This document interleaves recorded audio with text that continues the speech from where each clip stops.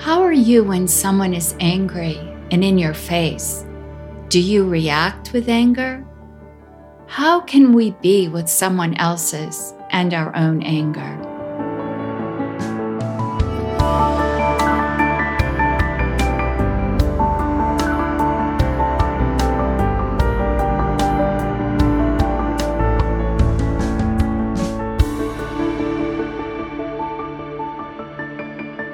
Your Mindful Life podcast. Hello, everyone, and welcome. I'm Mary Slocum. This week, we're exploring how to be mindful in an angry world, how to be when others are angry, and how to be when we're angry. Last month, a woman was putting the finishing touches on her organization's float for the local Memorial Day parade when a man approached her. He came right up to her and said, "You're my enemy," and strode away. What's happening here? When mindful, we practice non-injury. Non-injury is simply not hurting ourselves or others. The angry man saying, "You're my enemy," injures the woman by threatening her, and he injures himself by clinging to anger. And all those who see this scenario unfolding or hear about it are also injured unless we are able to process it skillfully. Hearing the story, a deep sadness came over me. And as I sat with this sadness, I also acknowledged that I was angry, that underneath my sadness was anger. I didn't like this man. I didn't like what he was feeling. I didn't like what he was expressing in his speech and in his actions. I didn't like anything about it or him, and I was suffering. And this was my starting point. How can this be that one member of a community calls another member of the community my enemy? How can it be that on this day, when here in the United States, we honor the military service members who have given their lives for our country and us, that one American would call another American my enemy? Surely there is anger and something more beneath the anger. It's said that people who show anger in a group are coming from either a position of power or of weakness, and that in either case, a skillful approach is to uncover their vulnerability that's underneath the anger. How we do this is with equanimity, feeling neither for or against the person, and by taking them aside and listening to them open-heartedly. By listening deeply, their vulnerability will show itself and provide a place to meet, a common ground on which to heal. We don't always have this opportunity, though, not for a face-to-face meeting. So how can we be with this injury? Equanimity, that balanced mind that is neither grasping nor pushing away, that balanced mind that is non-judging, that balanced mind that often eludes us. Equanimity isn't a relinquishing of our values. Anger that leads to hateful speech and action is not skillful. It arises out of confusion and delusion. Equanimity says there is unskillful action and speech here that doesn't serve the man or anyone else. And equanimity says, don't judge the man. Respond. Respond without emotion rather than react. So I ask myself, what state of mind creates this kind of unskillful behavior? This behavior shown by this man to the woman readying the float for the Memorial Day parade. Social science says that when people feel a threat to their identity and origins, they can easily lash out or be easily induced to lash out with disproportionate force. Does this man feel his identity is being threatened? That the world doesn't see him, accept him? Is this the delusion he's operating under? Maybe yes, and maybe no. Culturally, we're deeply habituated to self-centered ways of being. And here I'm talking about the small self, that self that feels separate, unsafe, and ungrounded. Recently, I've heard commentators lament our lack of empathy for one another, our lack of being able to feel what the other is feeling. Our dog-eat-dog culture values ruthlessness, violence, non-restraint, and a throwing over of ethics, honesty, and caring. We do what we want to do and say what we say, even if what we do or say harms others and ourselves, because we're confused. We mistakenly believe that this dog-eat-dog mentality serves us, puts us on the top rather than the bottom, puts us in the center rather than at the fringes, that exalts us in front of everyone else.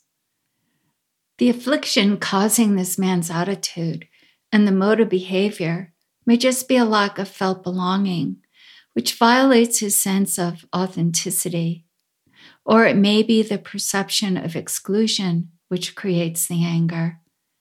When we feel excluded, we feel rejected.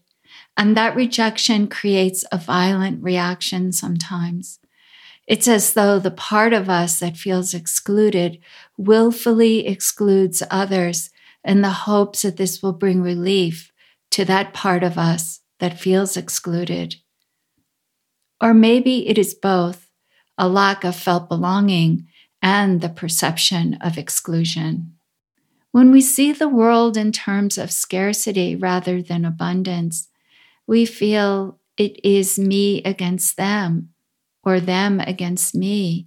It's my group against their group.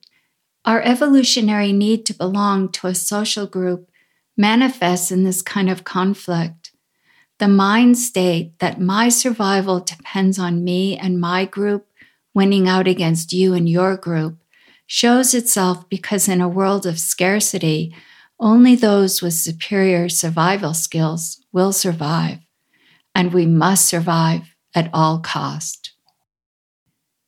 This man and others like him may be caught up in these delusions of feeling separate, not understood, not valued, not belonging, not seen or heard. We know that we are all interconnected, and since we're all interconnected, those among us who move about in the world in a mental state of confusion and with a mental attitude of scarcity are also part of us. How do we respond? Are we passive? Do we shout back? Do we turn our backs? Are we indifferent? How do we respond? Bringing an understanding of what may be motivating the action doesn't solve for anything, but it may help to bring discernment. What we watch for is mistakenly deciding what is going on with someone rather than deeply listening to them. Discernment comes by understanding how, in a general sense, these phenomena manifest. So when we listen, we can discern whether any of these are present. They may or may not be. The act of listening deeply without judgment is a skillful and mindful means that we can bring to the situations like these that arise in our experience. And it seems that more and more, these kinds of angry situations are arising more and more. Deep listening requires equanimity and loving kindness. So we first develop equanimity and kindness. Mindfully, we sit with the unpleasantness, knowing that we have no control over what unfolds around us in the world, but we do have a choice in how we respond. So when I sit, I feel the unpleasantness of the situation. I recognize it, acknowledge it, and I ask myself, can I be with this just as it is without reacting? Can I be with this from my true self that is spacious, open, grounded, secure, and loving? Yes, I can. I can sit mindfully, allowing the sensations, feelings, and thoughts to arise and pass away without reacting to them. And when I do this, I sense my mind settling. It's calm, still, and even. It's open and free. And from this place, I can discern a way forward that includes both my formal practice of mindfulness, manifesting in the practice of loving kindness and equanimity, and also in my day-to-day living, which includes deep listening and open-hearted acceptance of those whose actions may be harmful and ignorant, but who underneath are simply yearning to be heard and to be seen. So when I am the woman on the float, I will respond rather than react. I remember my teacher, Joseph Goldstein, giving a talk on the practice of loving kindness. He told how when he had been on retreat a long time ago in India or Burma, he would spend whole days in loving kindness meditation. When it came time to dedicate his practice to expressing loving kindness for a neutral person, someone for whom he had neither positive nor negative feelings, he chose a gardener whom he would see every day on his way to the meditation hall. He shared how at first repeating the phrases of loving kindness felt rote. But as he kept on, hour after hour, day after day, the phrases and their meaning took on life. And how suddenly he felt enormous love for this man, this simple gardener whom he did not know. And we know from our practice of loving kindness that it develops our love. It develops our kindness for others and also ourselves. And we know from our practice that we begin with someone who is friendly, someone who is a mentor or benefactor.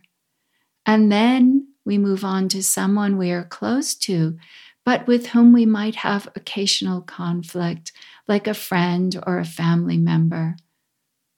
And then we move to a neutral person, and then to a difficult person, someone with whom we have conflict. Like the man saying, "You are my enemy." And finally, we move to all beings everywhere. This is the way of mindfulness, recognizing what's happening in the world around us and responding in a mindful way that's loving, that's non-judging. So we invite the man saying, "You are my enemy," into our loving kindness practice, not for a day, but every day until our love and kindness unfolds, because we know from Joseph it takes time and practice for the heart to fully open and connect. So I invite you to collective action, to this practice every day. every day for the next month and let me know how it goes. Thank you for listening. I'm pleased to announce that beginning now, you can become a member of the podcast through Patreon. If you're moved to support the show, become a member by joining at patreon.com/yourmindfullife. That's Patreon, patreon.com/yourmindfullife, all one word. And as always, please subscribe or follow and review the podcast on Apple Podcasts or Spotify or wherever you listen. As I'm grateful to you, my listeners, I'm also grateful for the people behind the scenes that make the podcast possible. Allie Allen for logo and podcast cover design, Gorgias Romero for composing the original music, audio engineering and production, Bill Rafferty for technical web support, and Margaret Haas for announcing the show. Be well, be mindful.